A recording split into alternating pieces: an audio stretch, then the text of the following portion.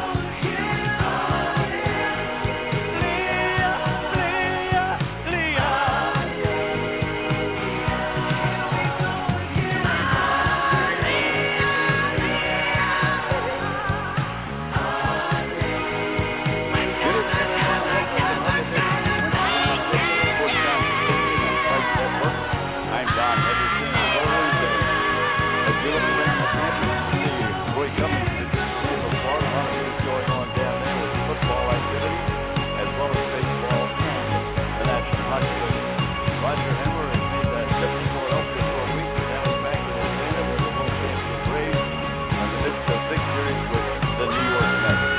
Of course, Frank Carroll is out of the gold derby. Frank, I know you got a introduction here that you want to go to, and also, a little something you want to get out of the way before we start the show. Tom, we have a dedication tonight. We're going to dedicate the show to a young man who's a natural athlete, who is everything he does to perfection because he works very hard at doing it. He's 17 years old. He is an excellent soccer player, a terrific Mike on the football team, and now today he made the golf team at Palmetto High. So tonight's show is dedicated to Brady Quinn Carroll. All right. We just grandson of Frank Carroll. That's true. That's true. Congratulations, Frank. We certainly will dedicate the show to him. And Roy, before I come to you, I just want to let you know that Dick Vermile is going to call us around 8 o'clock. And so if it sounds like I'm cutting you off early or something, don't think it's because I'm upset about anything. It's just that Dick only has so much time, and he's going to let us know when he's ready. So I just want to let you know about that. Hey, Don, maybe Roy would like to stay on and listen to Dick and ask him a question or two. Well, he also can do that if he'd like to. But I just want to make him aware that if I cut out early, that's what we're doing. Okay, Roy, before we get to the show tonight, I want to take just a moment. One of the gentlemen that I have the highest regard for and have for so many years passed away on Monday, and that's Pete Carroll, the former coach of the Princeton Tigers for so many years. In my view, one of the great basketball coaches of all time at high school, college, and even into the pros. And I just want to take a moment to mention Pete Carroll was one of the super people in the world of sports. So just a quick note to his family and everybody in Princeton University that's been associated with Pete for so many years. The very best of from all of us here around the country to Pete Carroll, the former coach at Princeton University. Now let's get to the football action first of all, and we can, I guess we'll start off with what the Bucs are doing and what's happening there, because they've had a few injuries. They've had an exhibition game. And, Roy, we'll let you pick it up from there. Yeah, well, the Bucs are in Tennessee right now. They're in Nashville, having some inter-squad scrimmages with Nashville and with the Tennessee Titans, rather. And they're hoping, again, this has kind of become the norm, I think, for training camp now in the NFL, especially with, with the rules the way they are in terms of what you can do in terms of practice and things like that. I think more and more teams are trying to schedule these inter-squad scrimmages against other teams. It's, it's a little bit more controlled. The top players usually get their work in that way. They don't see the game action, but they don't necessarily need to. And with the Bucs, it's been interesting. Tom Brady's not around, and really, it's almost like the Bucs are in kind of a wait and see mode. It's like they're kind of trying to figure out, well, okay, where are we headed here? Where are we going with this? And Roy, that was my next question. I read a lot about he's been granted and was granted before training camp started to be absent for these 10 days or almost 2 weeks. What's the reason for it? Well, that's a bit of a mystery. The Bucs are saying that it's personal reasons, that it was something that was discussed with the team and agreed to, and that's fine. Obviously you hope that it's not a serious medical issue with anyone in the family. It's possible it could be that, but there's a lot of speculation out there as to what it is. Obviously Tom Brady announced his retirement last year. This year, before the season, before training camp, long before training camp, before the draft and everything else. And, at the time he said, he really was having a hard time, providing, giving the commitment necessary to play at the level that he wants to play at or should play at or that he's expected to play at. And, right then and there, you kind of say, hey, you know what, you get it. 40-plus years old, 45 years old. His wife's kind of been after him to give this up for a while now. Maybe they finally came to an agreement and decided, okay, we've had enough. We won another Super Bowl in Tampa. We proved we were better than Belichick, and let's move on to the next phase of our life. But, Tom went out and decided to play again. We also know that, he had interest in going to Miami as a player and part of the executive branch there, the ownership possibly. And that didn't happen. So, you could say that it's a coincidence that Miami happens to be in the beginning of this 2-week layoff for Tom Brady, but that doesn't seem, that seems pretty convenient. So that could be part of it, just to avoid, the irony there and the awkwardness of that situation. That's one way of avoiding it. But this is not. Let's face it. This is not Tom Brady. This is a guy who kind of prides himself on being at every practice, putting the work in, urges his teammates to do the same. I mean, this is a guy who during COVID, at the height of COVID, was rallying players together at a high school here, private high school in Tampa, and running practices to develop a chemistry with his players. It's not a whole lot different now. He's got a whole new offensive line in front of him, a bunch of new receivers that he's trying to get used to, including Julio Jones. New running backs behind him. So it's very odd that he would take this time to do this. Again, you hope it's not something to do with the family, a serious health issue of some kind, but there's speculation out there that, maybe Tom Brady's had enough and he's taken some time to think this out. We'll see. I think he'll be back, but still, it just leads me to believe that this is probably the end for Tom Brady in Tampa. Whether it's the end for him as a football player, I don't know, but probably maybe not. But it's very strange that you're going to go 2 weeks in training camp without your top quarterback. That's not the NFL. Never has been. Can't imagine it ever will be. I don't see too many guys getting leaves of absence for 2+ weeks, especially quarterback at this time of year. So it's very odd. It may be completely warranted, but right now it seems a little bit odd. Roger, you can either pick up on that, or you can talk about the Atlanta Braves or a big series with the Mets, or you can talk about the Falcons, whatever you want. No, well, we'll talk about that, but I just wanted to follow up with Roy on Brady. We all hope that it's not a health issue, okay, with the family or anybody related to him. I think they would have said that if it was. Well, people keep things private, but Charlie Weiss was saying that he says Tommy he can afford to lose the 2 weeks. He'll pick it up. But getting back to what you said, Roy, and I've thought about this a lot. I wonder if he came in and figured, I'm going to give this a shot to see whether I really have the desire to continue on. And he would know after a couple of weeks, and maybe this is it. Maybe he won't be back.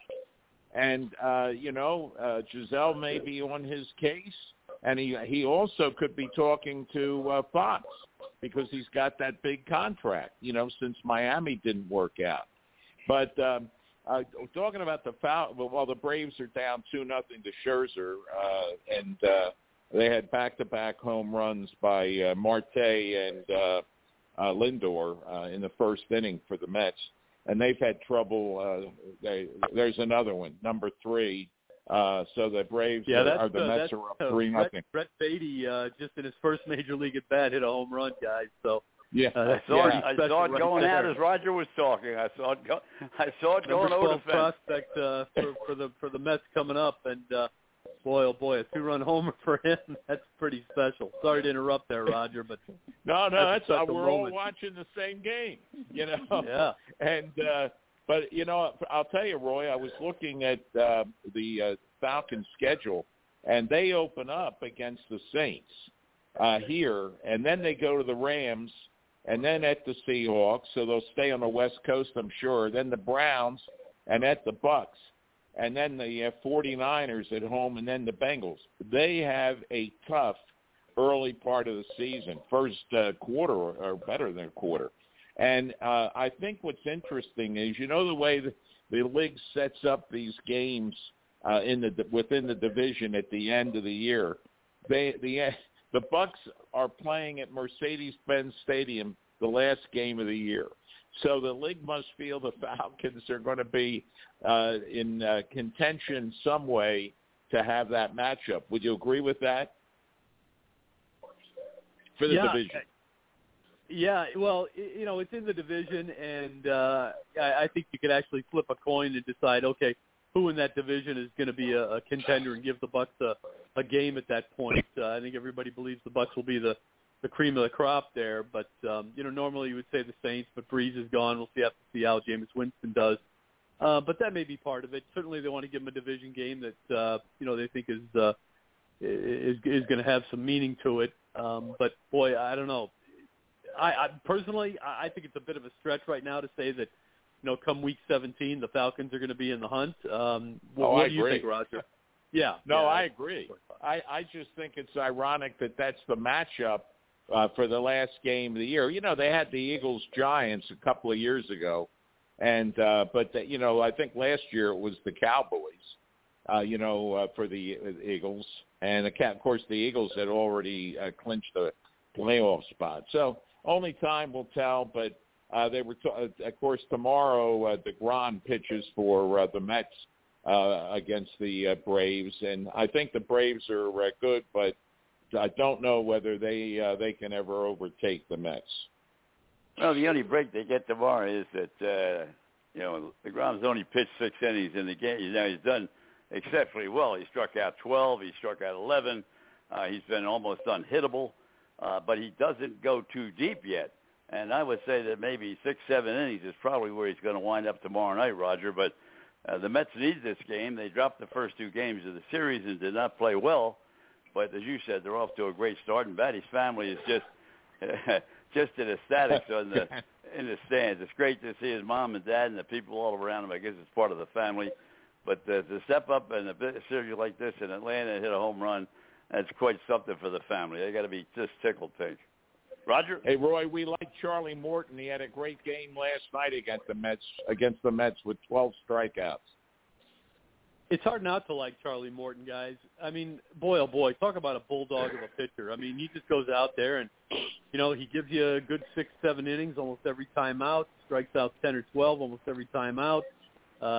He just battles you, and he's a heck of a pitcher. When the Rays had him, there was a lot of consternation around Tampa Bay when they let him get away. Thinking that, that's the kind of guy you build a rotation around. He's not considered, an ace type pitcher, but boy, he is right there at a number 2, and he's solid. And I'm with you.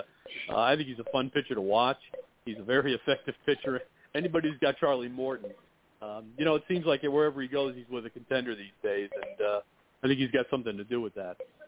Well, if you were an analytics guy, you would have been really surprised last night because they went over time and time again. He completely changed his pattern. I mean, he used the fastball more than he ever did before, especially early in the first 3 innings. He struck more people out with the fastball in those 12 strikeouts and just completely changed the way he was pitching over the last, few months. So I think Roger was a little bit surprised to everybody. He certainly pitched very well. Well, I think one of the things about did. Go ahead, Roger. No, that's okay. You know how I feel. I think he's terrific, and boy, the cream rises to the top, and he does a great job when it gets to postseason. Yeah, he does, and we learned here in Tampa that he really studies it. I mean, he doesn't just go out there and lean on stuff.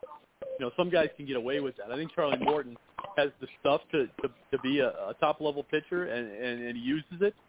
Tremendous curveball, obviously, but I think he also realizes that pitchers are gonna study him. They're gonna go up there ready for him, and he's gonna have to bring something different if he's gonna fool these guys, and he does. I think he's just one of the smarter pitchers in the game, as well as one of the more effective in terms of stuff. I think he's an all-around pitcher. He knows how to pitch. He doesn't just go up there throwing it and hope that the stuff breaks and it's nasty that night. He's smart. He plays it from a mental standpoint as well, and usually seems to have the edge on the hitters. Well, one thing, fellas, the Mets got really hurt badly because their starting pitcher went out in the second inning with muscle spasms, and then, of course, last night as well. And so there are 2 of their starting pitchers, and I haven't heard anything definitive on what happened with the muscle strains, muscle spasms. But they can't afford to lose 2 starting pitchers. Nobody can. But I'll tell you, they needed this win tonight after losing 2 straight dramatically. They need this win, Roger. Well, they do. And, I wanted to talk to both of you and Frank, too. I don't know if you heard the story this afternoon on MLB Network about what Pedro Martinez said about Fernando Tatis. And that it was the Padres' fault that he was using these beds, I guess. Are you talking about Tatis? Yeah, Tatis. Yeah, Tatis. I said Tatis. Tatis. Yeah. Pedro is under a lot of criticism. I heard it on Mad Dog Radio and some others because they feel he's way off base blaming the team for this and basically saying they should be with him 24 hours a day. Wait a minute. The guy's an adult. He's a Major League Baseball player. It's about time. We've talked about it in the NBA many times. These guys have to take ownership for themselves. What do you guys think? Well, I think Fernando Tatis did take ownership of the situation. He said that he didn't realize that he had taken something. I forget exactly.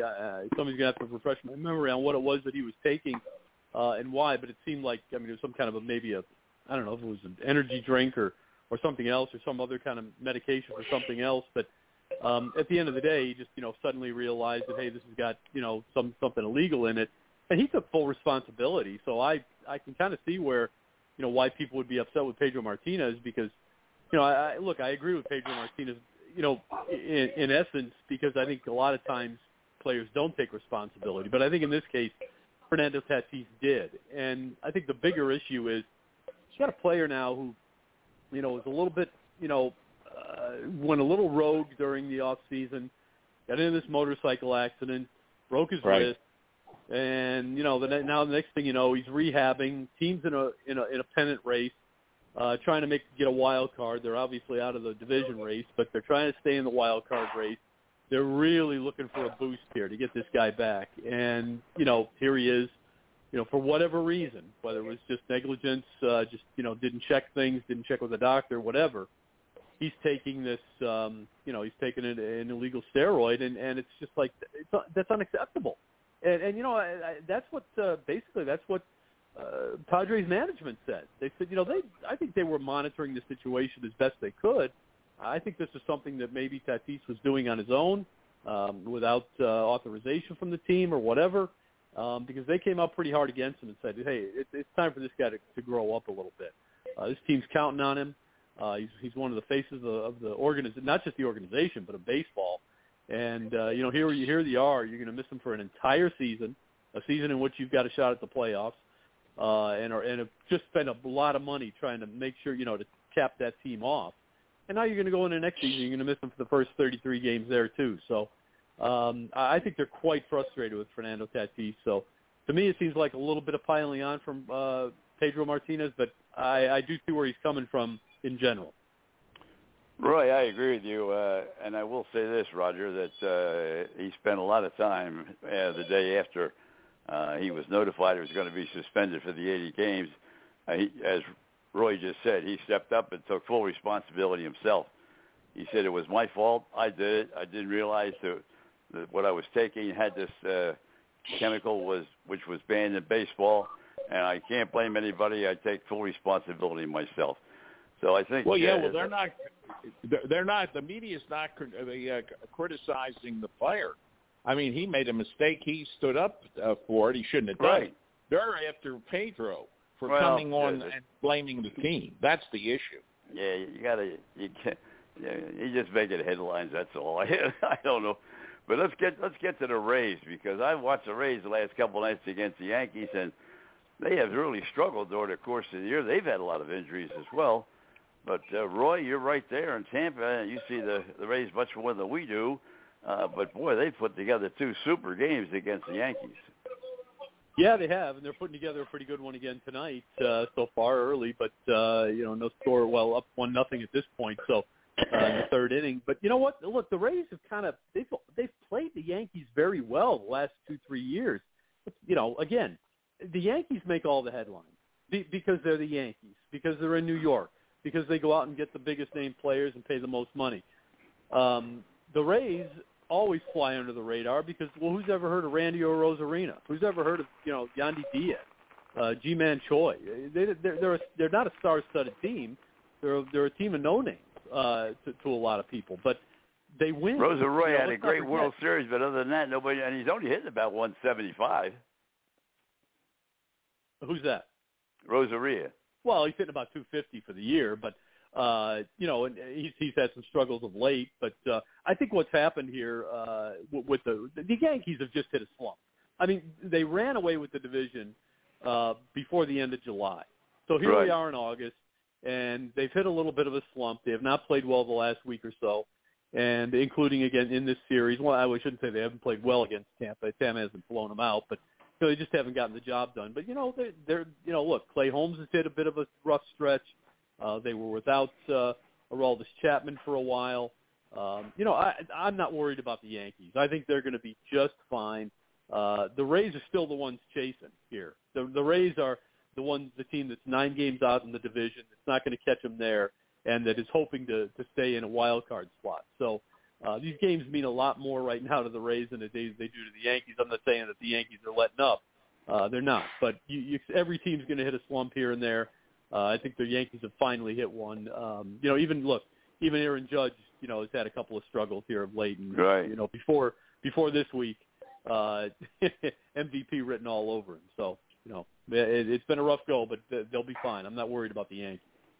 Well, the one thing about the Yankees is that the stressing part is not necessarily that they're in a slump, but holy smokes, to not score the few runs that they've scored in the last 8, well, actually the last 12 games, is almost inconceivable with the batting order they have. Now, they do have Mayhew's out now with the bad toe, so they do have some injuries now the last couple of games.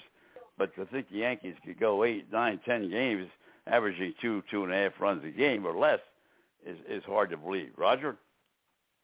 Well, yeah, it is, and that they've had so much trouble hitting, and Aaron Hicks has really been in a slump. Oh, terrible. And then the other night when who was it? Was it him that got hit?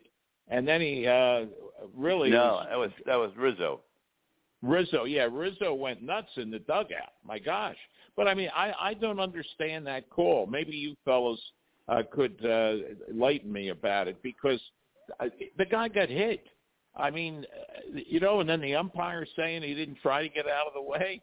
What do you do if you have 195 or 95-mile fastball coming at you?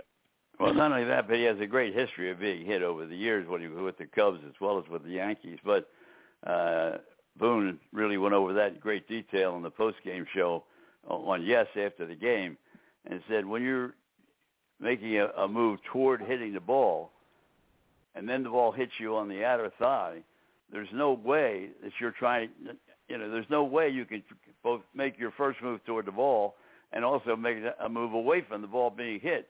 So he said it was a completely unjustified call, and it was.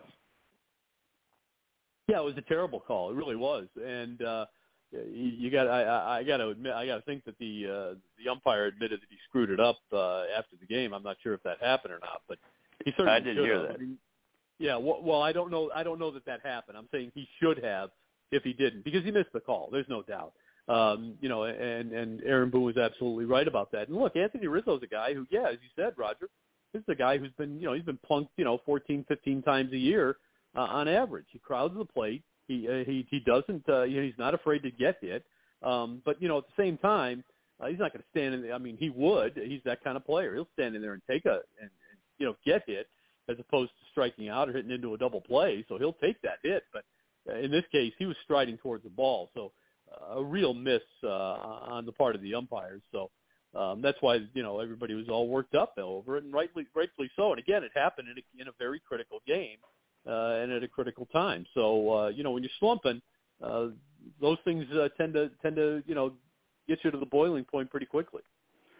Fellow, switch back to football for just a second. Billy Warndell, of course, was very, very positive about the Eagles and how well he thought they were going to go, 11 wins, and be in a real position to take the East.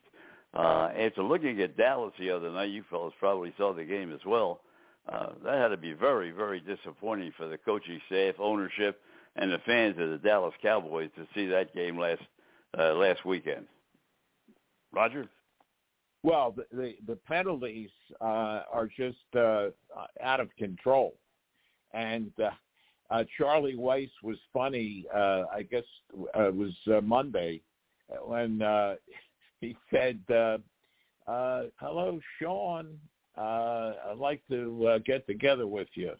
Are you available? Give me a call, Jerry Jones.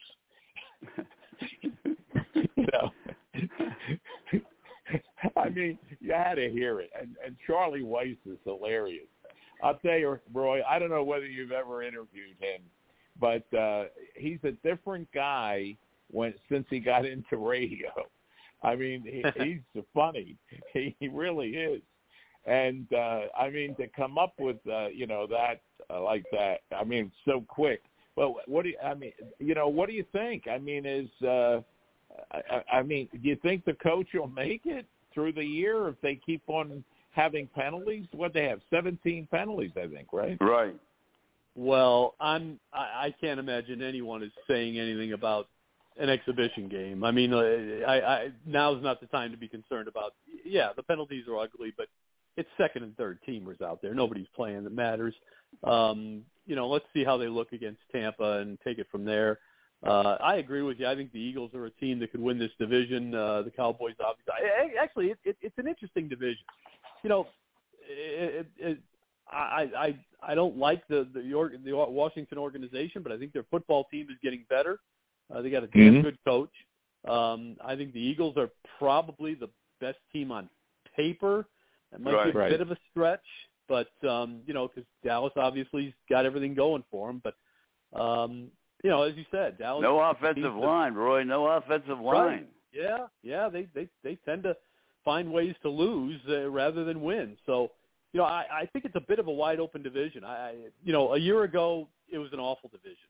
2 years ago, an awful division. But right now, look, even the Giants are getting a little bit better. So I think it's a division to watch. I think it's a little bit up for grabs.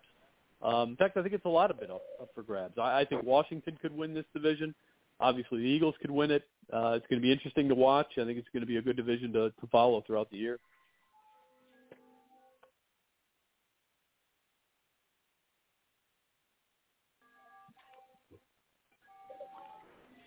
I think one of the big problems, too, is Elliott seems to have dropped back a foot and a half or so, and I think that's got to be a concern because they got a lot of money invested in him as a running back, and, people are saying, well, it's not quite what we've seen the last few years, and I don't think we're going to see a rejuvenation of his running ability. What do you guys think about that? Well, if the line gets better, you will. He's got to be healthy. That's part of it, and he's got to be focused. The quarterback there, I think, has had a lot to do with, keeping him on the right track, too. And I think, to be honest with you, it may start there. But I think he's got to get off to a good start. He's got to develop some confidence. He doesn't seem to be, last year or last few times he's actually been able to run, he doesn't seem to be running with the confidence that he did, 2, 3, 4 years ago. So, look, he's still a threat.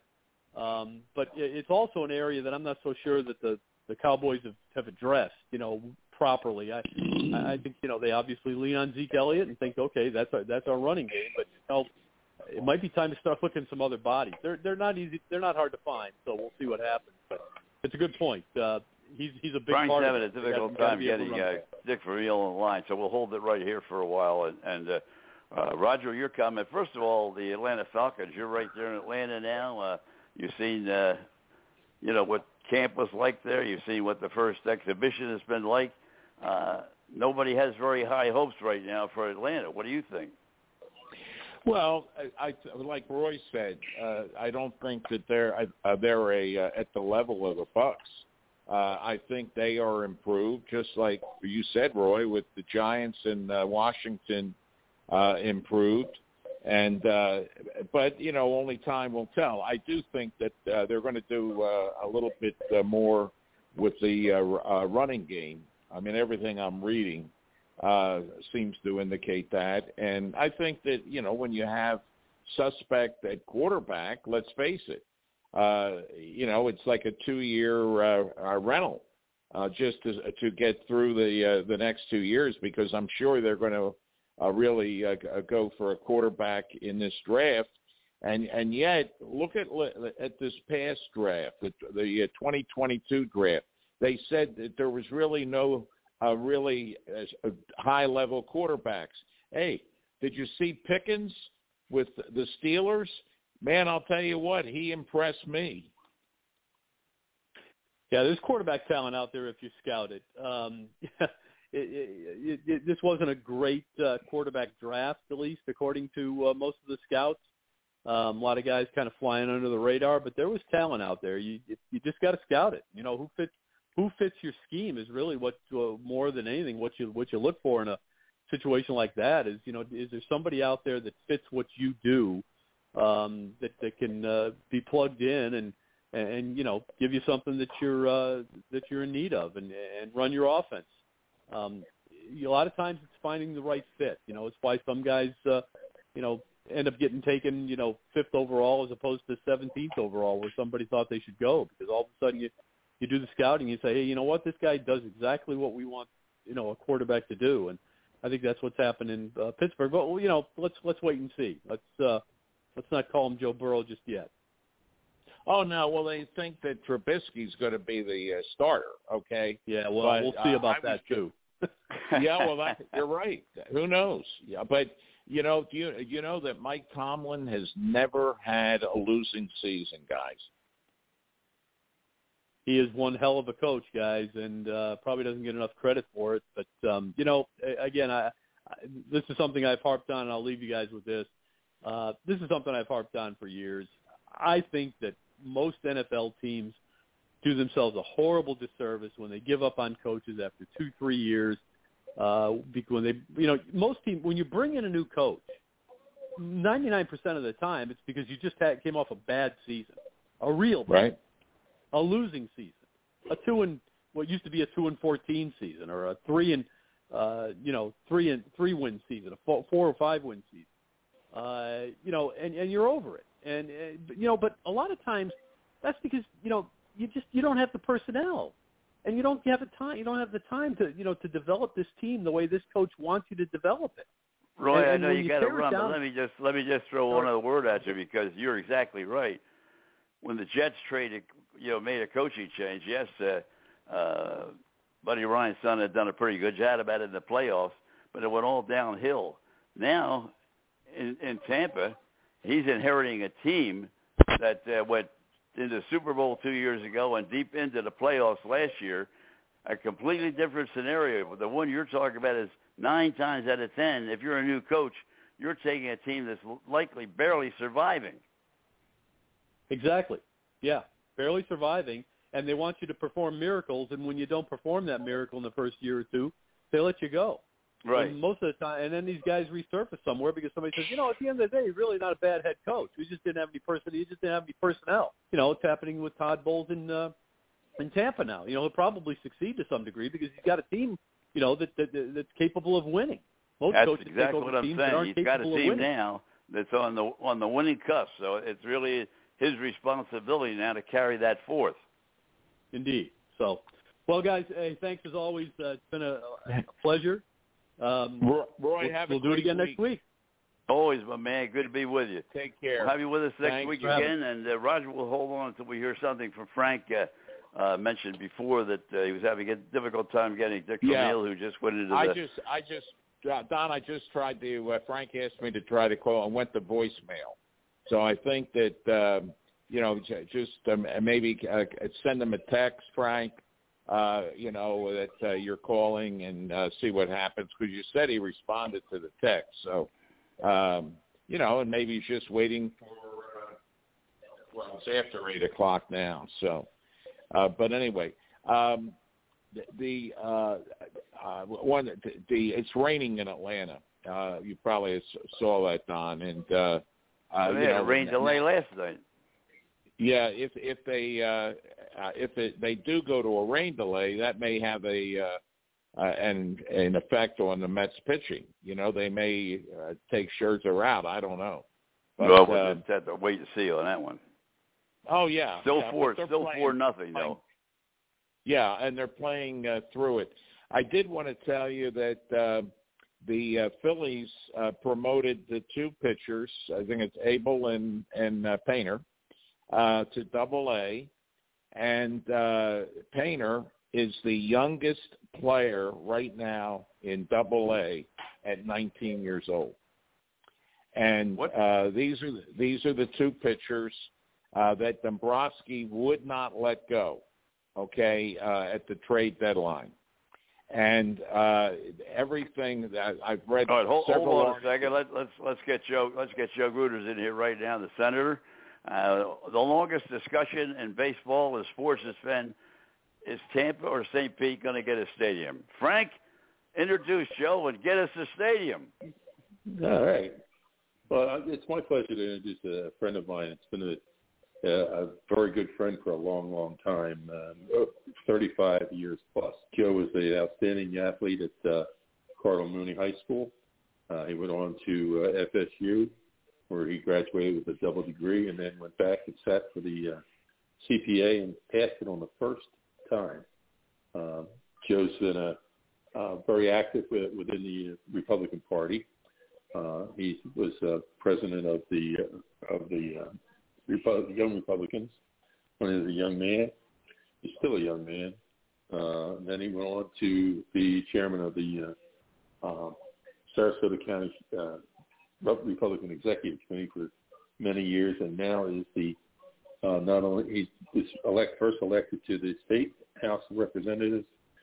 He's now running again for a second seat for state Senate, and he's also the chairman of the Republican Party of Florida.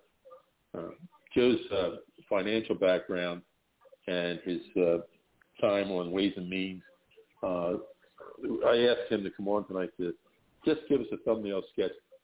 Joe, what's your thoughts? Which is the better of the two financially for the state? Would it be Tampa or would it be St. Pete? Who would share more of the cost for the state?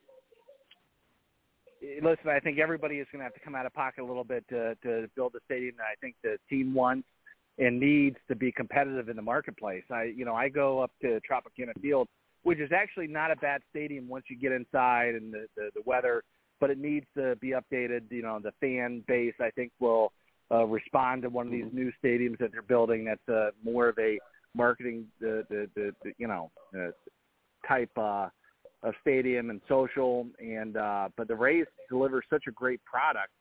I think the community needs to rally behind it. And listen, the state of Florida, we had money in the budget to move it forward, at least move a spring training facility for the Rays over to Pasco, but that was vetoed, unfortunately, by our governor, great guy, Ron DeSantis, but he doesn't see I think he has an issue with funding stadiums overall. And so I don't know if the state's going to be prepared to sign up for any type of funding program yet, but it doesn't mean that we can't talk to the governor and convince him about the economics of the value it brings to the overall community. I think these stadiums, especially, like I said, the worst thing that can happen is we lose the Rays to some other marketplace. And so I've been behind them all the way in terms of trying to get funding, and we'll continue to try to push. And wherever they put it, I think it will be a winner. I think if you moved it out to the Brandon type location, 75 I-4, you have a ton more of people that could easily get to the game. I like it in St. Pete only because it's a 40-minute drive for me, but it's the Rays have been so competitive over the years, season after season. It's time that as a state and as a local community that we step up and help these guys be successful. Joe, the fact that the Sun Stadium down in Miami, that the state put a lot of money behind it. Frank, let me interrupt you just for 1 second. The Mets and Braves are now under a rain delay. The Mets are leading 4-0. They're in the bottom of the third inning. Scherzer just headed for the dugout, and so we're going to have another rain delay that we did last night. Yeah. So pick it up from there, Joe. Go ahead, Frank. Big storm coming through Truist Park. Talking about stadiums, so when you're finished, Frank, I have a couple of questions about that. Yeah. With the financial disaster they have in Miami, is that what really is biting at the governor? I don't think it's necessarily the Miami Stadium. I think it's just the idea of public funding for billion-dollar type companies and public, the opposition, Americans for Prosperity, and other groups have really done a good job of trying to consolidate the opposition to any type of public funding. Florida was the leader in supporting spring training expansion. Some of these baseball stadiums all across the state were still paying tons of money every year. And some of the programs we had early on, it's just over the last 10 years that Florida has basically turned into a state that, at least right now, the leadership hasn't supported it. It doesn't mean that we're not going to be able to turn that around. I think the Rays owners need to step up and get more involved in the political process and really show the value that it will create. And I think there's an opportunity there, but there has to be a movement and a push and an organized effort, and we haven't seen that from the Rays thus far. Roger? But, well, do you think? Go ahead. No, go ahead, Frank. But my last question would be, a good friend of ours is Pat Williams. We all knew him in Philadelphia. He did a tremendous job with the 76ers. He came down here and he took a brand new franchise and really built it into a national archive program.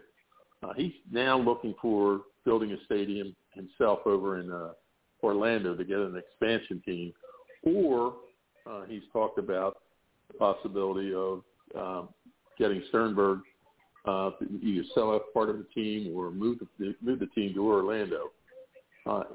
In something like that case, where there's not going to be hundreds of millions of dollars have to go into the pot, what do you think the legislature would go along with that?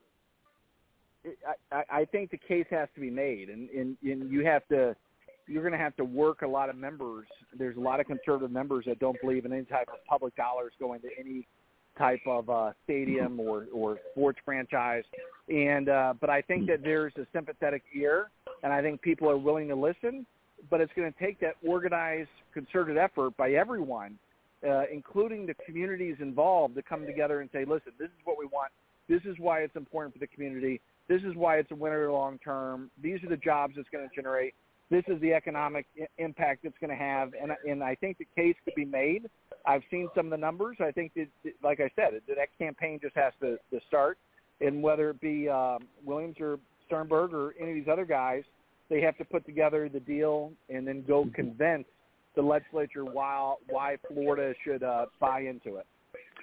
Joe, let me jump ahead of Roger for 1 second for a quick question, because we've been going over this year after year after year, and to the best of my knowledge, and I'd be 100% incorrect, I could be, they've never given you a full number that they're willing to put in. Are they willing to put in a third? Are they willing to put in a half? Are they willing to put in how much? Well, that's exactly right. You got to have an organized effort, and I think some of the communities in St. Pete came together for a little bit, and I think there were some discussions between St. Pete and Tampa, but it never even extended to the legislature. But we're 5 years with the same thing. No number. That's it. And like I said, there's been no organized campaign or effort to move the legislature at all. And in order to get something like that passed, you need to have a willingness, an eagerness, and a full frontal assault, let's say, on the legislature in terms of a campaign to make something like that happen. And I think it's possible, but you've got to have the willingness to do it. And right now, I haven't seen anything personally. Roger? Yeah, well, I wanted to ask a couple of questions about this and also make a point. We in Philadelphia remember when the Phillies played at Connie Mack Stadium. It was like a great new day when Veterans Stadium was built, and the era of the multi-purpose stadiums. And then that went bye-bye. And now they got two stadiums in Philadelphia. But here in Atlanta, the Turner Field was only 20 years old.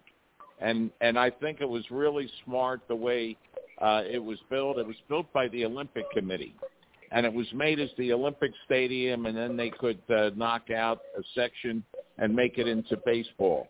Well, out of the clear blue, the Truist Park, which now Truist Park, a whole new area developed in Cobb County in Smyrna. And when that was made public, it was a small article in the paper that fortunately one of the radio guys picked up on. And it is now a palace, the whole area. And what I'm wondering about, Joe, if you look at what Don was alluding to with Pat Williams, and I think he's got over 20,000 season tickets already signed up for, would that something like that work where you have hotels. Comcast built a big building in this area that the Braves have now called the Battery. And, I mean, it is thriving. Restaurants, hotels, everything. And it all was just a small area that then they developed. But with Turner Field, the city went with the Mercedes-Benz Stadium and the Falcons, and I'll never forget the headline on the HAC was "The Mayor Rode the Wrong Horse." And I'd like your opinion about that. Do you see another area where something like this could be developed, or maybe this is what Pat has in mind with hotels, restaurants, a whole new area developing in Orlando? Because they got a lot of ground. Yeah, great point, and that's exactly what you could do when you have some of these public-private partnerships, and that could be done right with the county. They can give you the zoning, they can give you the density, some of the other the sign-offs that you need, and you could create the value and maybe put a special taxing district inside that area to where it can help pay for the stadium, and it's a winner for everybody, and that way you don't take all these public dollars.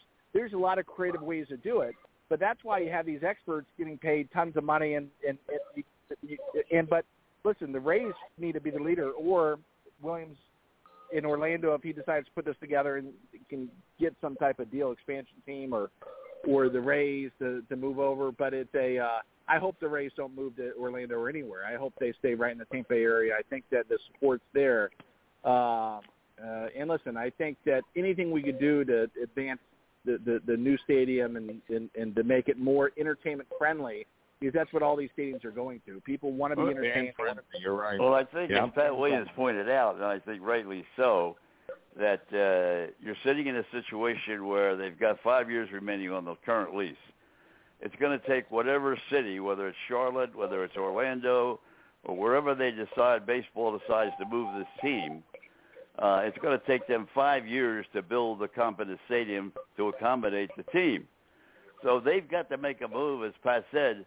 If they don't make a move within the next year or year and a half, nobody's going to have time to build a stadium when this lease runs out. I'm so sorry. That's what happened, Joe. That's what happened in Atlanta. The 20-year lease for the Braves was going to run out, and that's when they made the deal to go to Cobb County, and it just to get the ballpark built took a couple of years. But it was good planning, The other thing you're fighting is listen, some of these areas are paying $1 billion, and if it's public dollars, to get a free public stadium is better than having any type of contribution from the team. So there may be a strategy to just write out the lease and get the best deal you can in the open market, and to move Tampa to the highest paying city where they can get everything for free. I hope that's not the case. I hope that everybody's committed to keeping him in the Tampa Bay region. And listen, I think that we could put something together, but the Rays need to take ownership of this effort, and they need to take the lead and start pushing as hard as they can. Well, Joe, how long a period of time do you think that they've got? I mean, you've been talking and talking and talking. How long are you going to give them? How long is the string? Well, listen, they're running out the clock, so it's up to them. Because maybe the baseball commissioner will run the clock out for them. Yeah, that's exactly right. Well, I'm thinking that Charlotte, if it doesn't work, Charlotte could be the next stop, okay, because there's so much growth up there and industry. And, hey, listen, I'm a big fan of Florida and the governor and all of you, okay? I can't stand New York. And all the shenanigans about the immigration, and everything else. But I think you guys, you folks, I should say, in Florida, and I have a lot of friends that, Frank and Don, but I have other friends that live down there, and they just absolutely swear by it. And well, listen, but it's a shame. I appreciate that. We're the land of freedom. It starts with leadership. Our great governor, Ron DeSantis, has been leading the way. He kept the state open, and it's made all the difference. We have 1,000 people a day moving here. we're literally the land of freedom. It's you can do whatever you want. You've been able to do it since the beginning of the pandemic, and it's only getting better. We have no state income tax. The people love living here, and we're going to continue to grow by leaps and bounds. And so I encourage all your listeners to come on down while you still can. And I appreciate Frank? you guys taking the time to let me be on the radio today. Our pleasure, Well, Frank. thank you. Thanks, I appreciate it. Joe, we appreciate your time. I know you got to go. You got a meeting to get into, but we appreciate your time. And everybody who lives in the Sarasota, Manatee County area, remember August 23rd. There's a name on that ballot. His name is Joe Grutters. He's the one and only person that would give us the time to listen to us on the show here. So we Thanks so much, Frank. Well, I've always been a big supporter. Thanks so much, buddy. Thanks, Joe. Nice to be with you. I'll talk to you tomorrow, Joe. You know what I think about fellows with Florida. I can remember years back in the '60s, I guess, into the '70s. There used to be a office in Rockefeller Center, right there at the NBC building. Well, it was the RCA building then. Where they had Florida hospitality. And you'd go in there and get a fresh orange juice and other things from Florida, and it was to get people to come to Florida. And I think about how long ago this was, and then when he says there's 1,000 people moving into Florida every day, and yep. they don't have to put up an orange juice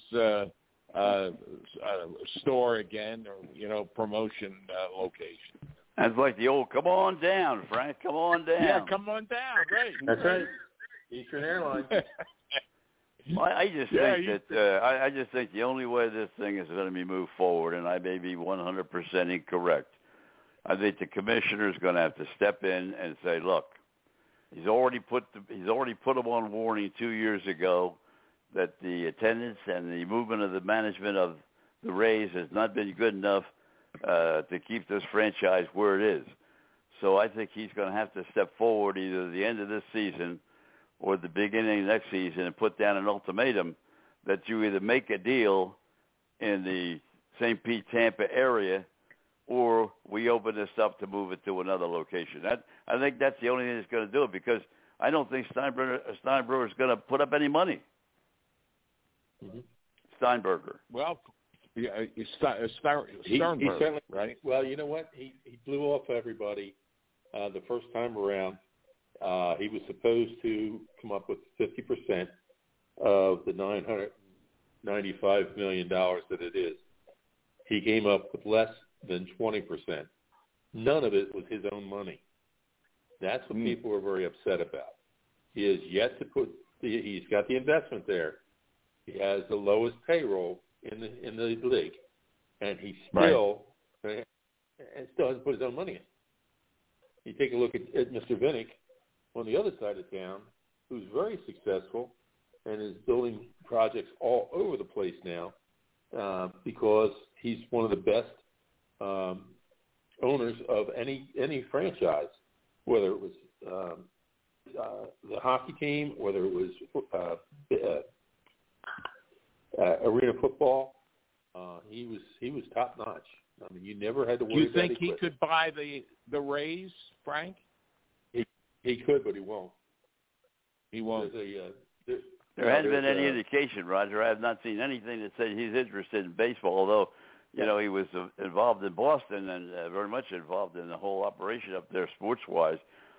So you would think he would be inclined to be involved in baseball in Tampa as well. But Frank, I agree with you.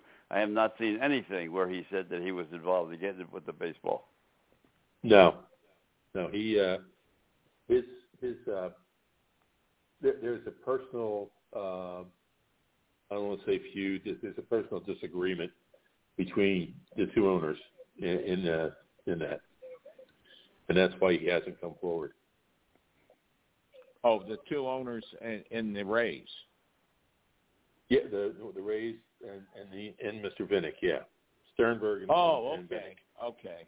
Okay. Yeah. Well, the other thing, talking just to get onto a little different subject for a minute, the NBA. I mean, what a disaster it is with the players, the inmates running the asylum, and now there's I've never been a fan of the commissioner of the NBA. I think he's a joke. He doesn't do anything. And, I mean, may expand to China, a lot of relations with China. But, when the players are dictating, they sign a huge contract, I don't want to play here anymore. And just like Ben Simmons did, doesn't play, and now the Sixers did settle to give him, they don't know how much. They won't announce how much they gave him of the $20 million that they held back because he didn't play. And you're going to have these guys, I'm not going to play, but they're going to still get paid. Don't forget Roger Durant. Durant, he went over to the owner. He met him. Where did he meet him? Overseas. He met him. Yeah. And he said either fire the general manager and the coach, or I have no interest in coming back. The owner said, "Well, we're not interested. We're not interested in firing the coach or the general manager. Wait, then I'm not going to play there anymore. That's it." But he still gets the money. That's my point.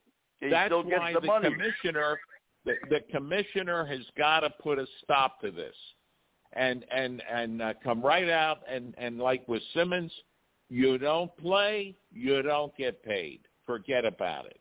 And the commissioner has that power, and that's what. But he doesn't do anything. That guy, nothing. I mean, can you see Kennedy? Oh, he did do one thing. He canceled all the games on election day to give the people a chance to go out and vote. He did that. Did you read that in the paper today? No. He closed the NBA down for election day, so that everybody would have a chance to go out and vote. They can vote pre-elections today.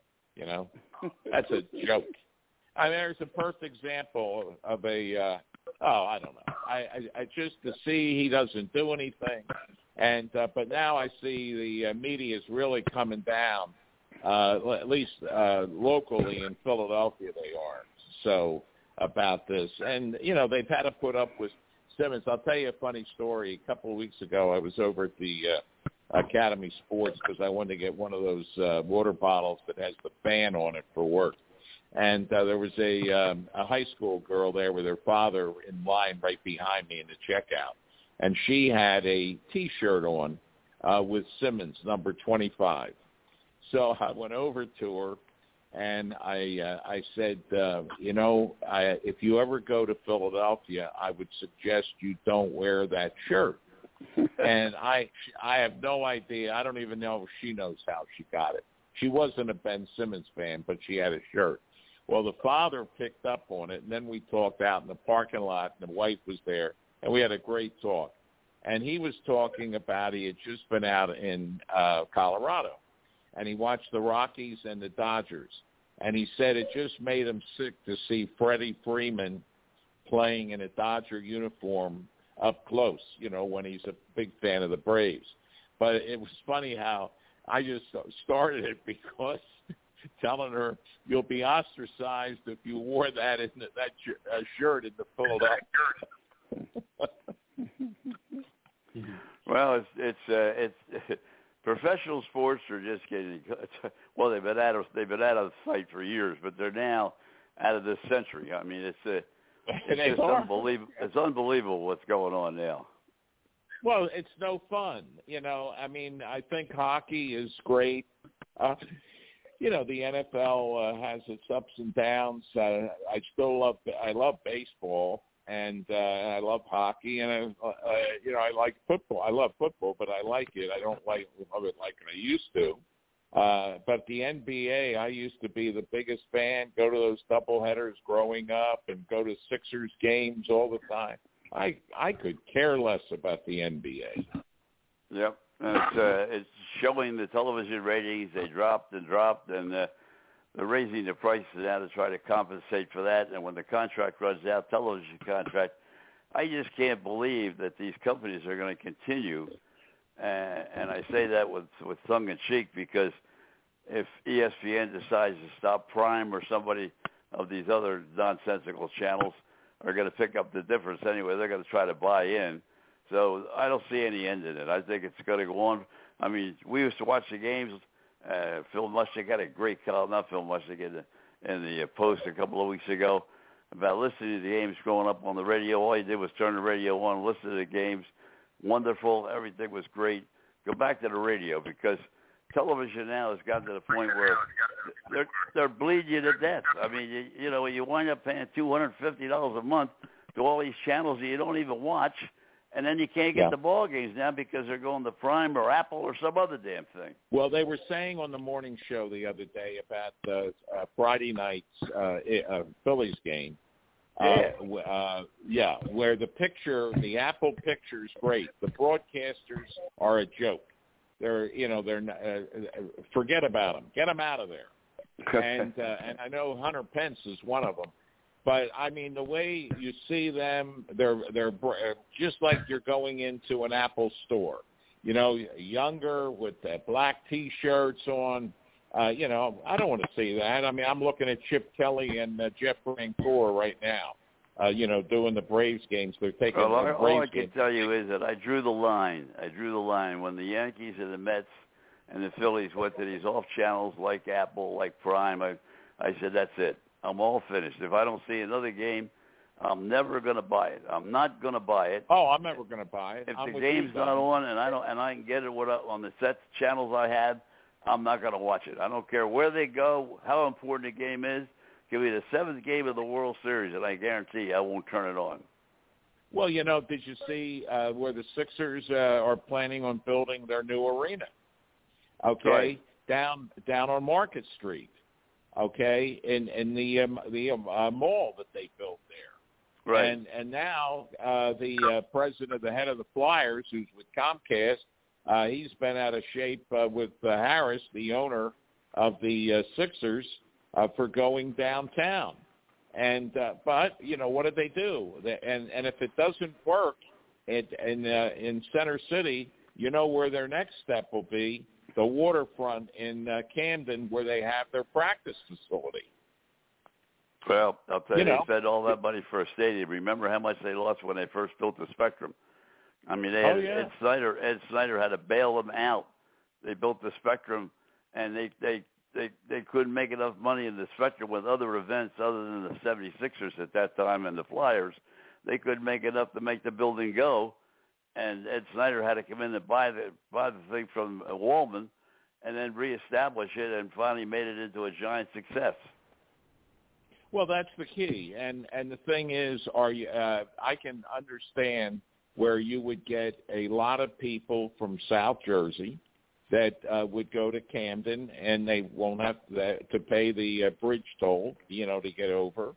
And it was funny the other day, Al Morgani and Keith Jones had a race, and it was from the studio at 24th and Market down to this is when they were on 5th Street. They had a race, and one of them went over the Ben Franklin Bridge, and it was to the Spectrum of the Wells Fargo Center. The other one went down like Delaware Avenue that way. And whoever went over the bridge and went the Jersey side won the race. And they had to go over 2 bridges because, pay a toll, over the Ben Franklin, come back on the Walt Whitman. But you go down, I forget what what is that, it's 476 or something like that, that's over there in Camden. But you never had a stoplight, where you get on Delaware Avenue and you're going to have some stoplights. Right. But I'll tell you, what we do in life as we get older, okay, for having fun in life. Well, I just think that you say what you want to, but the Mets are now talking about going so far over. Colin's going to have to pay much more money next year because of the players that are free agents at the end of this year, and $230 million I think now is the cap, and how far over he is now I don't know, but somewhere I think around $15 million or something like that. The Yankees are going to have to go over the cap because they're going to be. First of all, they're going to probably have to pay $500 million just for Judge himself, and if they decide to keep him, and the Dodgers are so far. And now you've got, look at all the teams you have there. They were talking about that. In fact, Larry Bowa talked about it was the other night on the show when he said that, the lesser teams are so weak. They're all, like Washington, he called that a double-A team. Yeah.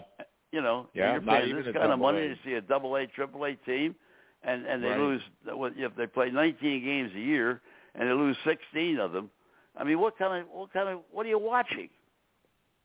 Well, I read that article, Don, about the Mets because I bought the Post every day when I was up for the last week. I mean, even though I get it on my phone, it's just nice to sit there and read it or lay in bed and read the Post. And I did it on the plane, or at the airport yesterday. But I saw that. Isn't it possible the Mets could be over $300 million? I don't. It's untold. I mean, he has so much money; it doesn't make any difference. So, but Mike Simzak's ready to go now, so we'll jump back over to him. And since we're talking about Washington, they consider that to be a double-A or triple-A team. The only interesting part is that Baltimore finally, after all these years, and we'll talk to Doug Hamilton about that a little bit later on. But Washington's going in the wrong direction. That's to say the least. Mike, come to us. I think calling them a double-A team at this point is pretty complimentary. I said at the beginning of the season that a lot had to go right for them to be competitive, and none of it has. Steven Strasburg out for the season again, so we won't see him before next season at the earliest, which means that 3 years into this mammoth contract that he signed, he has pitched a grand total of 31.1 innings. Patrick Corbin, who they gave another massive contract to right before the 2018-19 season, the run to the World Series, he's just been one of the worst pitchers in baseball, and they can't do anything with his price tag except continue to trot him out there, and he's getting shelled.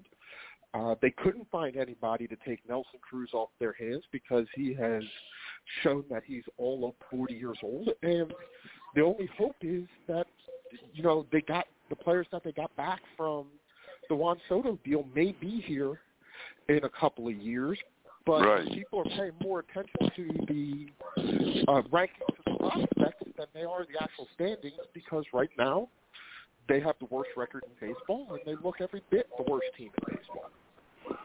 Well, the problem is that they've got other teams with them. They got Cincinnati, who's terrible, Pittsburgh, who's not very good. Anyway, Roger, let me go over to you.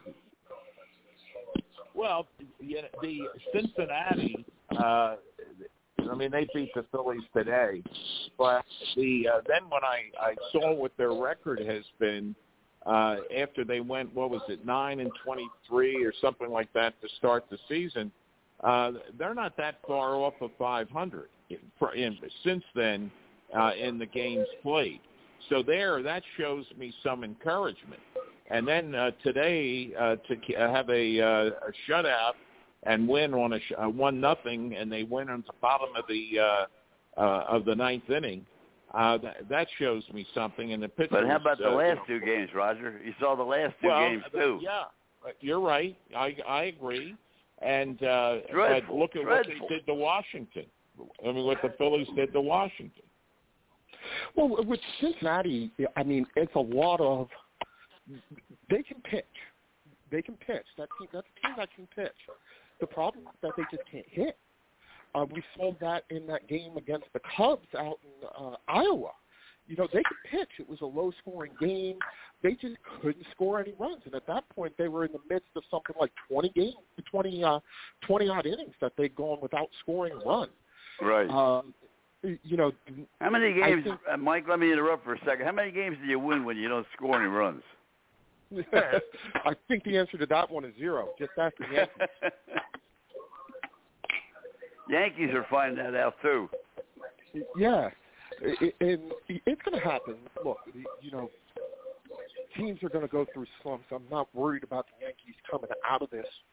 But with Cincinnati, you'll look at them and you say, okay, that's a team that can, I think they can pitch. Relying a lot on Joey Votto, who, he's got to be. He's gone for the year, Mike. They announced it today. And he's only hitting about 215. It was like 204. Was that low? Yeah. I thought it was like 250. Okay, I'll take your 204. That sounds better. I think that's what it was yesterday. Let's put it that way. Mike, go ahead. Did we lose Mike? Did we lose Mike? No, he's still there. You don't hear him. Yeah, I don't hear him. We'll carry on until Mike gets back on the line. But really, Roger, and we see so many games. So, maybe it's a little unfair, but the caliber of baseball today is just so poor, and the interest in trying to follow these games and the cost. If you're going to take your kids to a game today, you're going to spend $500, and that's if you don't buy any your hat or ice cream or food or anything. It's crazy. Well, I can tell you exactly what I spent for 8 of us, okay? And we were in the upper deck at Citizens Bank Park, and it was $304 for 8 people. How about food? Well, that was all extra. That's what I mean. I'm just talking about the tickets, and then you pay $20 for parking or whatever it might be. It could be more. But then I see Mike's what back. it is for the Eagles games. Oh, is Mike back? I'm back, guys. I'm sorry. I just lost the signal temporarily. Okay. No problem. No, go ahead, Mike. We're just talking about, when you mentioned about Cincinnati, I said Joey Votto's going for the year. He's got it hurt. Yeah, I was saying, but how long has Joey Votto been there? He's been a great servant to the Reds, but that guy's he's well past his prime. He's just he is, no doubt, absolutely. Yep. Tail end of his career and having fun, and I give him credit. He is one of the funniest guys, but I just don't think that Cincinnati knew what they were getting. And Washington has kind of admitted that that they knew where they are. It's a team that's up for sale. They're shedding. I was just going to say, Mike, what's the latest on the sale? Because that was the big story going into, should they make the trade, that the new owners weren't going to be concerned about whether they gave away what they consider to be one of the best players in baseball before they sold the team. Where do they stand now? They've been played it close to the vest. They haven't mentioned anybody. There's nobody who's come forward and said, Ted Leonsis, who owns Monumental Sports and basically owns everything in sports related in DC, has come forward and said that he'd be interested in buying them. But there's been a lot of pushback on that because he already has control of I believe the Wizards in the G League team, and also an interest in the Caps as well. So there's some kind of concern about one person owning 3 sports teams in the city. Other than that, there really hasn't been anybody who stepped forward to say, or they haven't mentioned anybody about where the sale is going. It's likely that this thing will not be completed, if it is, until after the off season, and then we'll get to do it. I always wonder about that whole entire, will the new owners want to sign the deal? We'll get rid of them so that the new owners don't have to take that headache, because you may get somebody in, like a Steve Ballmer, like somebody who's very, very into the sport and say, all right, I'll pay for it, and may not want to be saddled with a franchise that's in this situation. But I guess the idea is we'll shed as much payroll, we'll build up for the future, and then we'll let the new ownership group come in, and then they can make decisions as to where they want to go moving forward. Well, Mike, that's one of the things that's most surprising to me, because, you look at what happened in Denver with the football team and the fact they're trying to get minority ownership in both football and baseball now.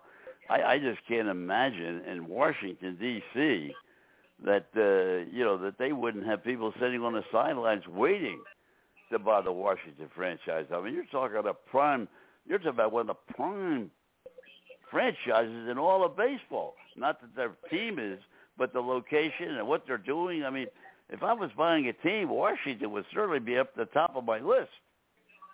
I think normally it would be, I guess, the big issue, and we've talked a lot about this amongst the three of us, and of course, additionally with Doug, is the fact that television contract is just so awful. It's like an albatross around anybody's neck when you look at how are you going to keep this franchise even remotely profitable.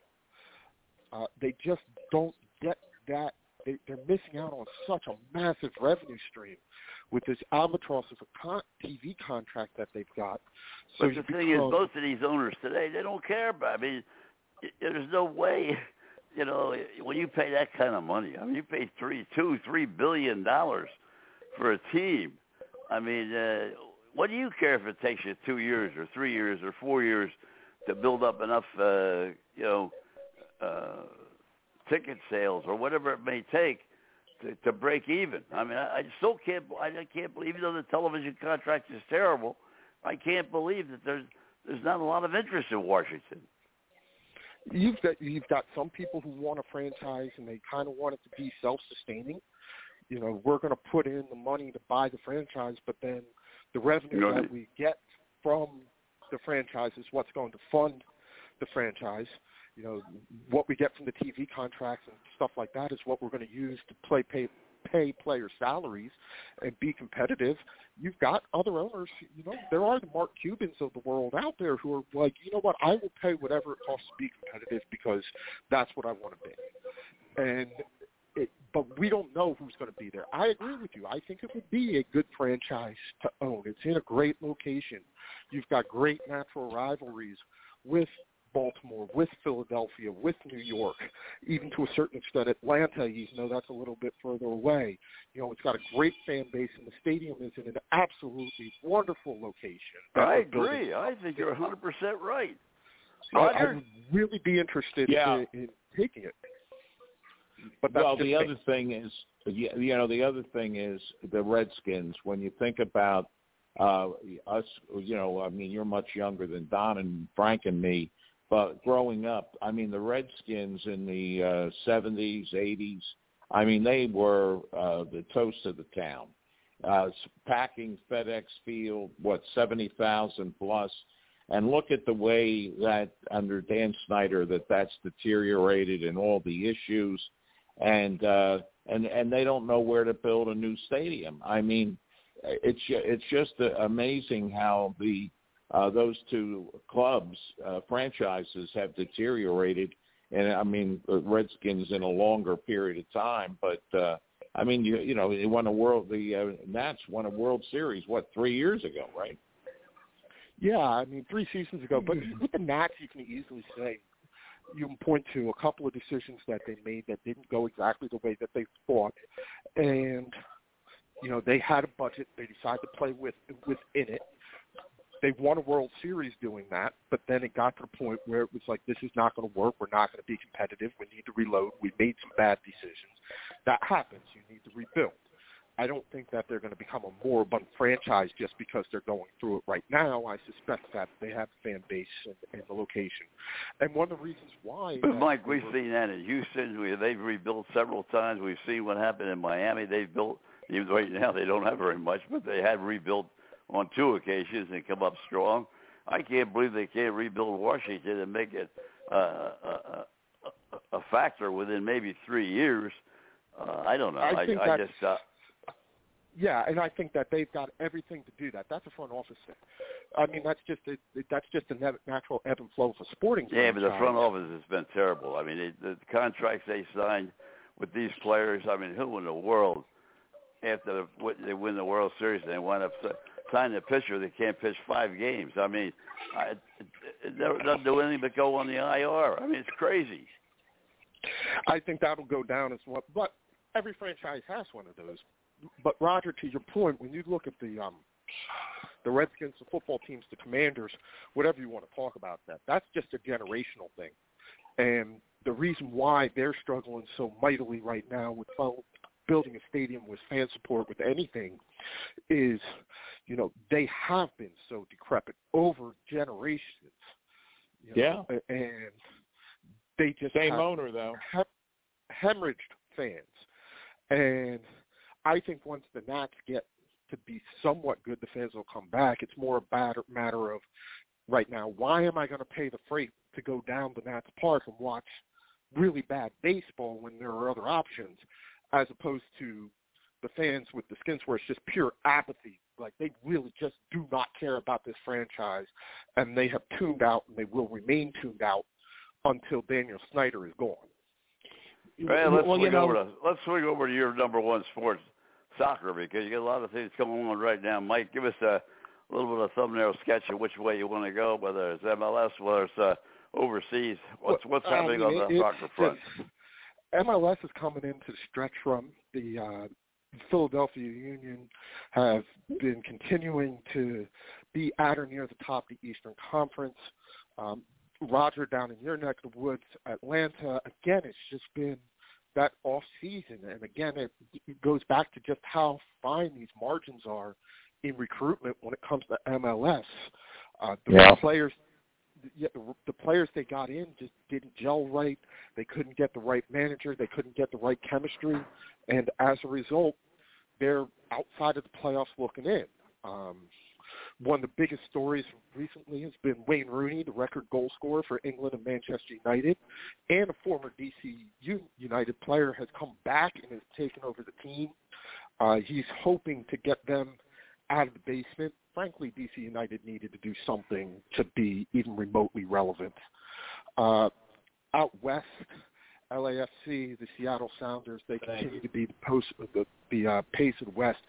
For my money, again, I've said it before and I'll say it again, this has been one of the better MLS seasons, if not the best in terms of play on the field that I can remember. It's just been a great season all the way around. The leagues are starting to kick off over in Europe. Most of the major leagues are at least a game or two into the start of their season. So it's kind of hard when you got a 38-game season to handicap what's going to happen after 2 games. But some interesting results. Manchester United, owned by the Glazers, rock bottom of the Premier League. The 20-time Premier League champions are at the bottom of the league right now with no wins, and they have conceded 5 more goals than they scored. The only goal that they have scored in the 2 games that they've played so far was an own goal that was accidentally scored by the other team. So they are off to an absolute horror show at the start. And we are now... Mike, and Don, I wanted you to comment on this quickly because there was the article in the Post. And, Mike, Eli Manning, and I think it was Sue Bird, okay? They both are investors in the New York, New Jersey women's professional soccer team. I don't know if you saw that article or not. Do you think, will that be really successful? Listen, the NWSLA has gotten some really great ownership groups together. When you look at the team that was out in L.A. and just how popular they are, getting Sue Bird and Eli Manning to invest in, I think it's Gotham FC is the name of the team, and the fact that their ratings throughout this season, they started later than the men did, but throughout the season, their ratings have actually outpaced the MLS. So we've seen these leagues start and stop before, but this one seems like it's got legs, it's got attention, and it'll be important because it's doing well now, leading into a World Cup cycle and Olympic cycle when we know that the sport will grow based on the performances of the U.S. women's team. Normally, it kind of lags and hopes that it can get a bump afterwards, but it's already doing well now. So there's every reason to believe that, this iteration can be relatively successful. The only issue I think that they have is, they're going to get some competition now with the leagues over in Europe being backed by some of these mammoth clubs like Manchester City, like Paris Saint-Germain, like Man United, Arsenal, these huge club names, they're starting to sink a little bit more money and a little bit more attention, and it's growing that game. So for the first time, the NWSL is going to have some more legit competition for players and attention than it's had. Our competition can be good. It can push people to be better. We can also see where it's caused other things to collapse, so that remains to be seen. But I do think that it's good for them right now. But the last thing I want to mention, make sure I get out, is we're now under 100 days until the start of the World Cup, November 20th in Qatar. Wow. Well, Mike, we got to leave it right there. We'll pick it up again next week, same place, same time. And thank you very much, as always. Yankees just home run. Torres hit a home run. It's now Rays 4, Yankees 2, bottom of the 6th inning. We'll stay with baseball as we go down to Baltimore with Doug. Game for the first time since the Truman administration, it seems like. Wow. Mike, All have right, a great week. I'll talk to you next week. Have a good one. Take care. Our PGA professional, Doug Hamilton, is standing by down there in that Baltimore area where the Orioles have grabbed his heart, even over and above the Ravens at the moment. And first of all, Doug, welcome back, and the Orioles keeping their heads above water. Yeah, looking good today for about 6 innings, and then unraveled in the 7th. But you know, I mean, you take 2 of 3 from Toronto, so in Toronto, so you know, it's that's a win. Absolutely. One other thing before we get back to the baseball, they brought in the heavyweights down, Tigers down there in Wilmington, Delaware, flew in on his plane with, I forget who was with them. But anyway, to make a long story short, looks like they're going to have a real battle between LIV and the PGA and what's going to happen and what players are going to defect. We talked last week about Smith finally saying he was going to step out. He was going to go into LIV, but he's injured right at the moment, so he can't play this week in Wilmington. Some of your thoughts on that? Yeah, I mean, that's a pretty big deal that, you know, they're getting, I think it was 22 guys, Tiger included, together to have a discussion about the current state of affairs, I suppose, and what's coming down the pike with, you know, the LIV. And, you know, I'm sure that there were, you know, discussions in there about the international competitions as well as the majors. I think the PGA Tour commissioner's under fire a little bit, I think, potentially from those guys as well. So, no question. Ricky Fowler was the other one that was on the plane with Tiger. Yeah, correct. I mean, I don't think it'll be interesting to see some more people will probably throw their name in the hat to defect to, you know, the 54, and we'll see what happens there. We don't know what they talked about. I'm sure it'll be released in some fashion in coming days. But, I've said it before on the show that at some point in time, I mean, you have lawsuits at this point. You have all these different things legally. Somebody's going to have to make a determination of what's going to happen next because – Well, the courts rule, the first ruling went in favor of the PGA. The second ruling decision by LIV has been that the Shark is now going up to 14 tournaments next year instead of 9. So he's making progress on the tournament locations and the number of players, and the PGA is making a stand with the early court ruling that they do have the right to ban them from coming back to the PGA Tour. Now we'll see what happens. Yeah, I think it would be interesting to see of the 14 said tournaments that I guess he wants to do. Are they courses that are courses that they host PGA events currently, or you know, will those courses also fall under the umbrella of being blackballed by the PGA that would never host a tournament there? Or, you know, I don't know anything about. I don't know what the locations are. I do know that they did extend to 14. Now they're supposed to have solid commitments for 14 next year. Yeah. Well, I don't know. I mean, I guess the players that play on that tour would deem it to be a successful voyage to, play less golf, make more money. So, I mean, I don't know what the long-term projection is in terms of where they're getting their money. Tiger's trying to convince everybody because of the PGA and what it means and the history of playing on these, these monumental tournaments, like the Masters and the Open and all the rest of them. And if you lose your opportunity to play in those, you're never going to get it back again. So that to me would be to me it would be much more interesting now. It's easy for me to say because I don't have any kind of money. But if somebody's offering you $200 million to play, are you going to give up the Masters and the Open for money? And that's what they're trying to convince them to do. And I don't know that you're going to be able to do that. Yeah. Roger, go ahead. Right. Well, that's a good question. And my question is that we've seen this happen in the past, where all of a sudden you get these leagues, and in this case, I think the LIV is like a league.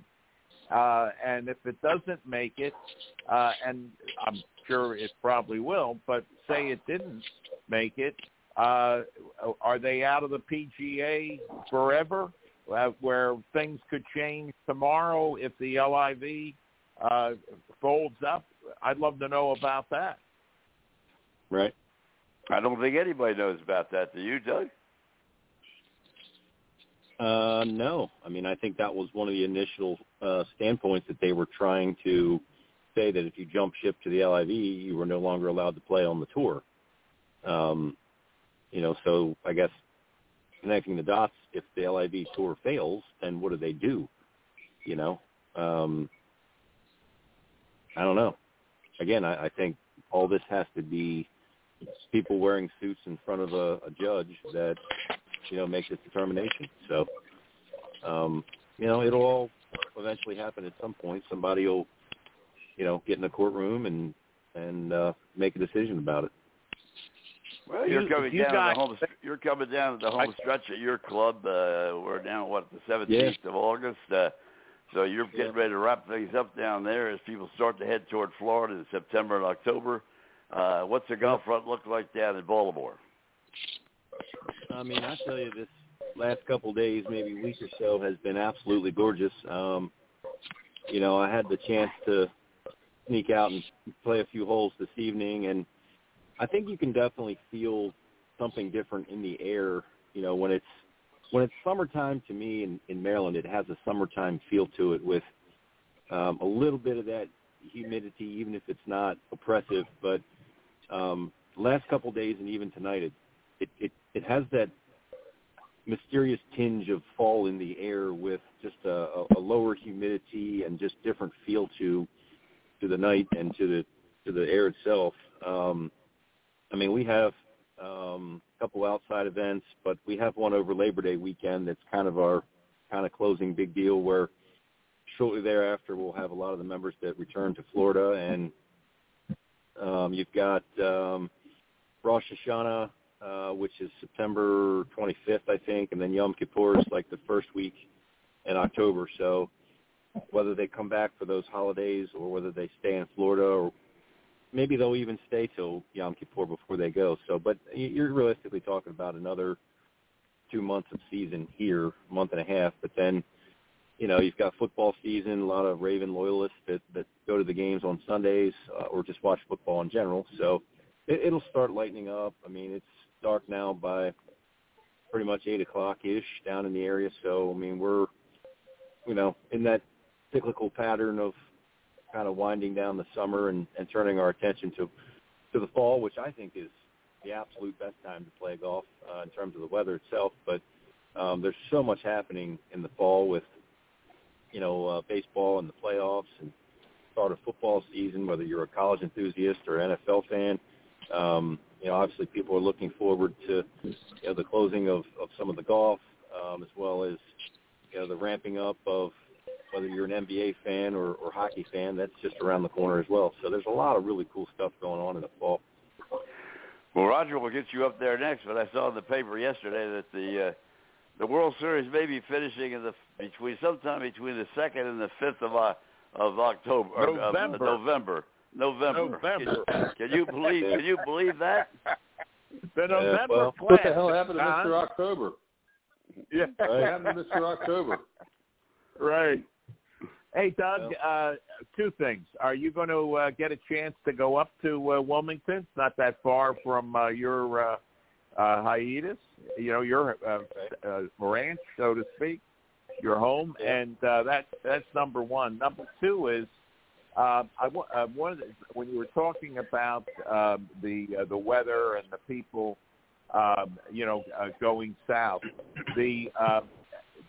this is really today, like here, and I was up in Philadelphia for Pennsylvania for a week. It was like 80 degrees. What a difference when you don't have the humidity, just like you were saying. Yeah. And you even though it was a cloudy day, it was nice. And what a change. But when exactly does your club really? Does it close down, or you do have some members that live there year round, right? Yeah. Well, I mean, I don't, only being there for my second season, I'm not sure exactly what the percentage split is of those that go and those that stay. But I can tell you, of those that do stay, let's say it's 50% as a guess. Even at 50%, they're going to be fair weather fans that, they're not going to play if, it's chilly. They're not going to play if it's windy. They're not going to play if there's any precip. I mean, it's got to be a utopian setting for most of those individuals to have to tee it up. It'll thin out immensely. I mean, we do have some local guys that are a very small grouping and core of people who will play virtually all through the winter. Now, it'll be a hard close for any Jewish holiday, as I mentioned. Yom Kippur and Rosh Hashanah, Hanukkah, I think is a little later and closer to Christmas, but we will 100% close during the month of February. No questions asked. I mean, if you want to come to work, and many times I'll utilize that time to meet with sales reps for the upcoming season, which would be fall at that point in time. But it's, pretty much after, we'll call it October 1st, it becomes a ghost town. And, honestly, that's generally speaking when we start to play a lot of our golf, even though I've played a decent amount this year. By the time you get to a Saturday or Sunday at the club, it's, say, 3 or 4 o'clock, it can be a ghost town. So, I try to utilize that time to either practice or play or do something. But your original question, no, I won't make it up to Wilmington. It's too hard for me during what I would still deem to be a fairly busy time with stuff going on, and not to mention the family aspects of what we're trying to do at home. And Frank patched me in and said I sounded kind of tired, and to be honest with you, I am. It's been a long season, and it's been a very fast, feverish pace, and I'm looking forward to a more relaxed fall where I can, spend some time with the family. Usually Mom and Dad come over on Sundays during football season, and I really enjoy having them at the house to watch football and just, shoot the breeze and hang around and be with the family. And, I'm talking about that. What are the Ravens that. doing now? Give us an update on the Ravens. Yeah. I think they're really trying to get a lot. Negotiating, right? I think they're getting closer. I mean, I think he's going on record as saying that he wants to try to have a deal done by week 1 of the season. So I tend to think that they're moving a lot closer. I think that through training camp, I think the Ravens are trying to be a lot smarter with all the injuries they faced last year, ensuring that they don't do that again by changing how they go about their practices and those sorts of things. I also think that they have a lot of people that were coming off of that injured list that they're trying to, basically wrap some bubble tape around, with J.K. Dobbins probably being the most notable. As we make it through these first 3 preseason games, most of your core starters likely won't play at all. I think that's why they signed Mike Davis and, the rookie they drafted, Tyler Beatty, I think his name is. They had Corey Clement that they just got rid of.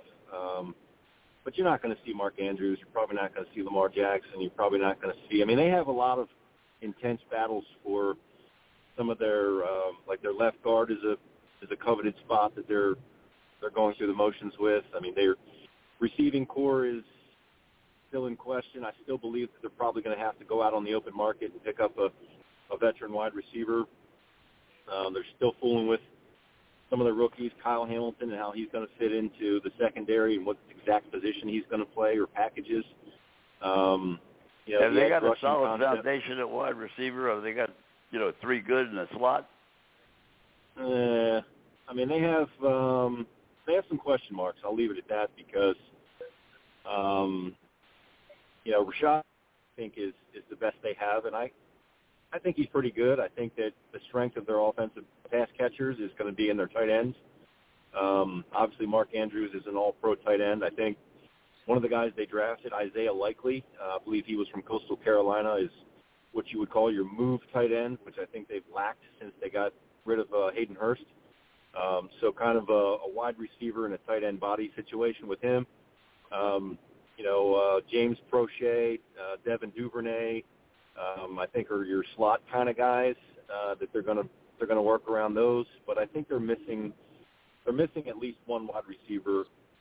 And I was that Julio Jones wound up signing with Tampa Bay because I think they had their eye on somebody like that from a veteran leadership standpoint and somebody that could be, a pass catcher that they certainly need. So we'll see what happens. But, the strength of their game is obviously in running the football, and they address that with their offensive line and a little bit of depth in that backfield as well. So I'm looking forward to seeing them get back to Raven football, which is black and blue, man.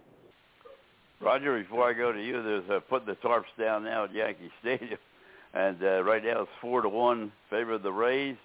4-2. I'm sorry, 4-2 favor of the Rays, but the tarp's going down, so we'll just have to wait and see what happens there. Go ahead, Roger. Yeah, and 4-1 the Mets over the Phillies, and Orizzi.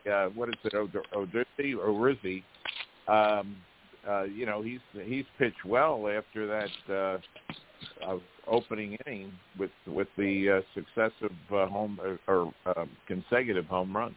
Yeah, so we got two games where they keep bringing the tarp out. One they took it off down in Atlanta, and the other they putting it on in New York. So 4-1 the score there. You're right. Mets. But what about? I like to stay with Jackson, Doug, because I was reading a lot about him while I was up north, and hearing a lot about him, and it's very interesting how he negotiates. I guess his family negotiates, right? It's just not him. There may be members of the family, attorneys, and everything. But my question is, do you think that it's possible if they do not sign him? I mean, they can always, they can tender him, okay? But I'm just wondering whether they would look to go in a different direction to draft a young quarterback in the next draft. I don't think they're at that point yet. I mean, I think that, if you kind of look at the algorithm of connecting the dots here, I think that, he's on board for $23 million and under contract for this year. If they don't negotiate a long-term deal with him, they have the option to franchise tag him next year, which would be the equivalency of about $45 million. So I think once you get past the first franchise tag, now you're going to have to start thinking about, that's your poop kind of moment where, what am I going to do if, he opts to just go one more year at the franchise tag and then go as a free agent. So I think after year, they're not necessarily known as big spenders. I mean, do they have that kind of money that they can invest in a quarterback, not only going to the 43 you're talking about, but beyond, which would be higher? I mean, do they have the capability, the financial capability to do that? Yeah, I mean, look, they have a lot of really smart people, capologists in their front office that can figure out how to appropriate that money in terms of signing bonuses. And, you look at Deshaun Watson's deal. I mean, he was only making $1 million this year in salary, So you can fool with those numbers to give somebody a total amount, yet chop it up into parts where it's not as intrusive to your payroll all at one time. However, in saying that, you also have to be careful. I mean, you need to have some rookies that are playing well at the cheaper rate. That's right. or aging veterans that you can get at a cheaper rate. Exactly. I mean, they have a lot of money. They have a lot of money wrapped up in the back end of their secondary. With both Peters and Humphreys and some of those guys that they're going to have to take a look at and say, you know what, we're going to have to cut bait here because I can't afford to give you $15 million. I'll do it for $7 million, but if you can find it somewhere else, go ahead and be my guest. So they're going to have to certainly take a look at the business aspect and the financial amounts that these guys are making and then come to a conclusion of whether they can afford that or not. I mean, as you know, $40-something million is a pretty big chunk into 200 and whatever the payroll is. I mean, that's a tough nut to swallow there. It sure is. Well, Roger? Well, that's my point. See, I'm at the point that it wouldn't surprise me if they don't hold on to him after this year. Well, look, let it go. There's a lot of football. There's a lot of football to be played. I mean, will he stay healthy? Will he perform? Will he, go back to his MVP status? But there's a lot of question marks there, and I think that both sides are playing the game right now to see what that actual number is going to be.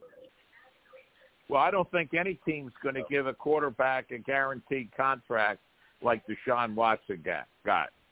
The Browns are hated. They're going to get booed wherever they go, and they even get booed at home. Yeah, well, I hated the Browns before they did that, but now that's just stupid because it sets a precedent for what these guys are getting. And that's across the board with guaranteed money. You look at kickers, you look at wide receivers, you look at every, Devontae Adams, the money that he's making is ridiculous. So I don't think you can contain that to just one position. I agree. Well, if you relegate that much money to one position, there's some place you got to come up short. Yeah. And absolutely. So it's just I don't care what team it is, and the Cleveland Browns. I mean, $230 million. How are you going to pay your offensive linemen? How are you going to pay your safeties? How are you going to pay your wide receivers? I mean, it's unbelievable to me. Well, it shifts the onus to draft picks for sure. Well, Roger? see, I think the Ravens are one of the smartest teams in the entire National Football League. I mean, as in personnel. I mean, as far as personnel goes, and that's why I can see them. Hey, we're going to get a new rookie quarterback. Look at what the Patriots did with Mac Brown. Okay, yeah, Mac Jones. I mean, yeah. Mac Brown was just on TV. Pick it up next honored. week. Doug, thank you very much. Thank you to all our guests this evening. It was a great show. Roger, glad to have you back in Atlanta. Sorry you had to leave Philadelphia so early. Didn't get a chance to get together, but we will soon. And we will. Take it all over, Frank. Close this out. Take care. Alrighty. I want to thank everybody for being on with us again tonight. It was great. Ladies and gentlemen, these programs are brought to you each and every night of the week in grateful appreciation to the men and women of the United States Armed Forces, the men and women of police and fire services. When you're out there and you see somebody in uniform, please acknowledge them. Let them know that you know they're there. We're not all bad guys. There's an awful lot of us like to go out every morning and come home every night to our families. These programs are dedicated to those who lost their lives in line of duty. Deputy Robert Anthony Carroll, Patrolman David Curtis, Patrolman Jeffrey Colcap, Patrolman Jeffrey Yazwitz, Sergeant Thomas Banger, Detective Randy Bell, Detective Ricky Childers, San Diego Officer Mike Hendler, Sergeant Thomas Wilson, Charlotte County Sheriff's Office, Patrolman Charlie Condit, Tarpon Springs Police Department, Deputy Chief Mike Godwin, Philadelphia Fire Department, Lieutenant Joyce Craig Lewis, Philadelphia Fire Department, Sergeant James O'Connor, Philadelphia Police Department, Sergeant Chris Levake, Hillsborough County Sheriff's Department, Patrolman and Officer Chris with Lakeland PD, Lieutenant Joe Zerba, Newcastle County Police, Patrolman Josh Myers, Nassau County Sheriff's Department, Captain Matt Letourneau, Philadelphia Fire Department, Captain Chris Leach, Wilmington Fire Department, Lieutenant Artis Hope, Wilmington Fire Department. Lieutenant Jerry Ficus, Wilmington Fire Department. Trooper Joe Bullock, Florida Highway Patrol. Trooper Chelsea Richards, Florida Highway Patrol. Chief Al Hogle, Longview Key Police Department. Chief Jimmy Ford, Wilmington Fire Department. My brothers and sisters, I know you may be 10-7 at this point in time. Sometime I'll be 10-10 at the table of the Lord. Until that time, may the rose rise up to meet you. May the winds be always at your back. May the rains fall softly on your fields and the sun shine lightly on your face. Until we meet again, may the good Lord keep you and your family always in the palm of his hand. Good night, God bless, and have a great week. Shem Alek Ma'ilama Shem Ahezahilma Son Hashem Nevorat Fen Akuig Aged Ma'ilma Shem Alek Ma'ilama Shem Ahezahilma Son Hashem Nevorat Fen Akuig Aged Ma'ilma Grief and pain are all I know. My heart is sore, my tears will flow. We saw him go, I will grieve you. No word we know of him, my home. Shem Ma'ilama, Shem Ahezahilma, Son Hashem Nevorat Fen Akuig Aged Ma'ilma. Proud and gallant chevalier, a high-born scion of gentle mien, a fiery blade engaged to lead, he'd break the bravest in the field. Shem Ma'ilama, Shem Ahezahilma, Son Hashem Nevorat Fen Akuig Aged Ma'ilma. We'll sing his praise as sweet harps play, and proudly toast his noble fame. With spirit and with mind aflame, to wish and strength and length of days. Shem Ma'ilama, Shem Ahezahilma, Son Hashem Nevorat Fen Akuig Aged Ma'ilma.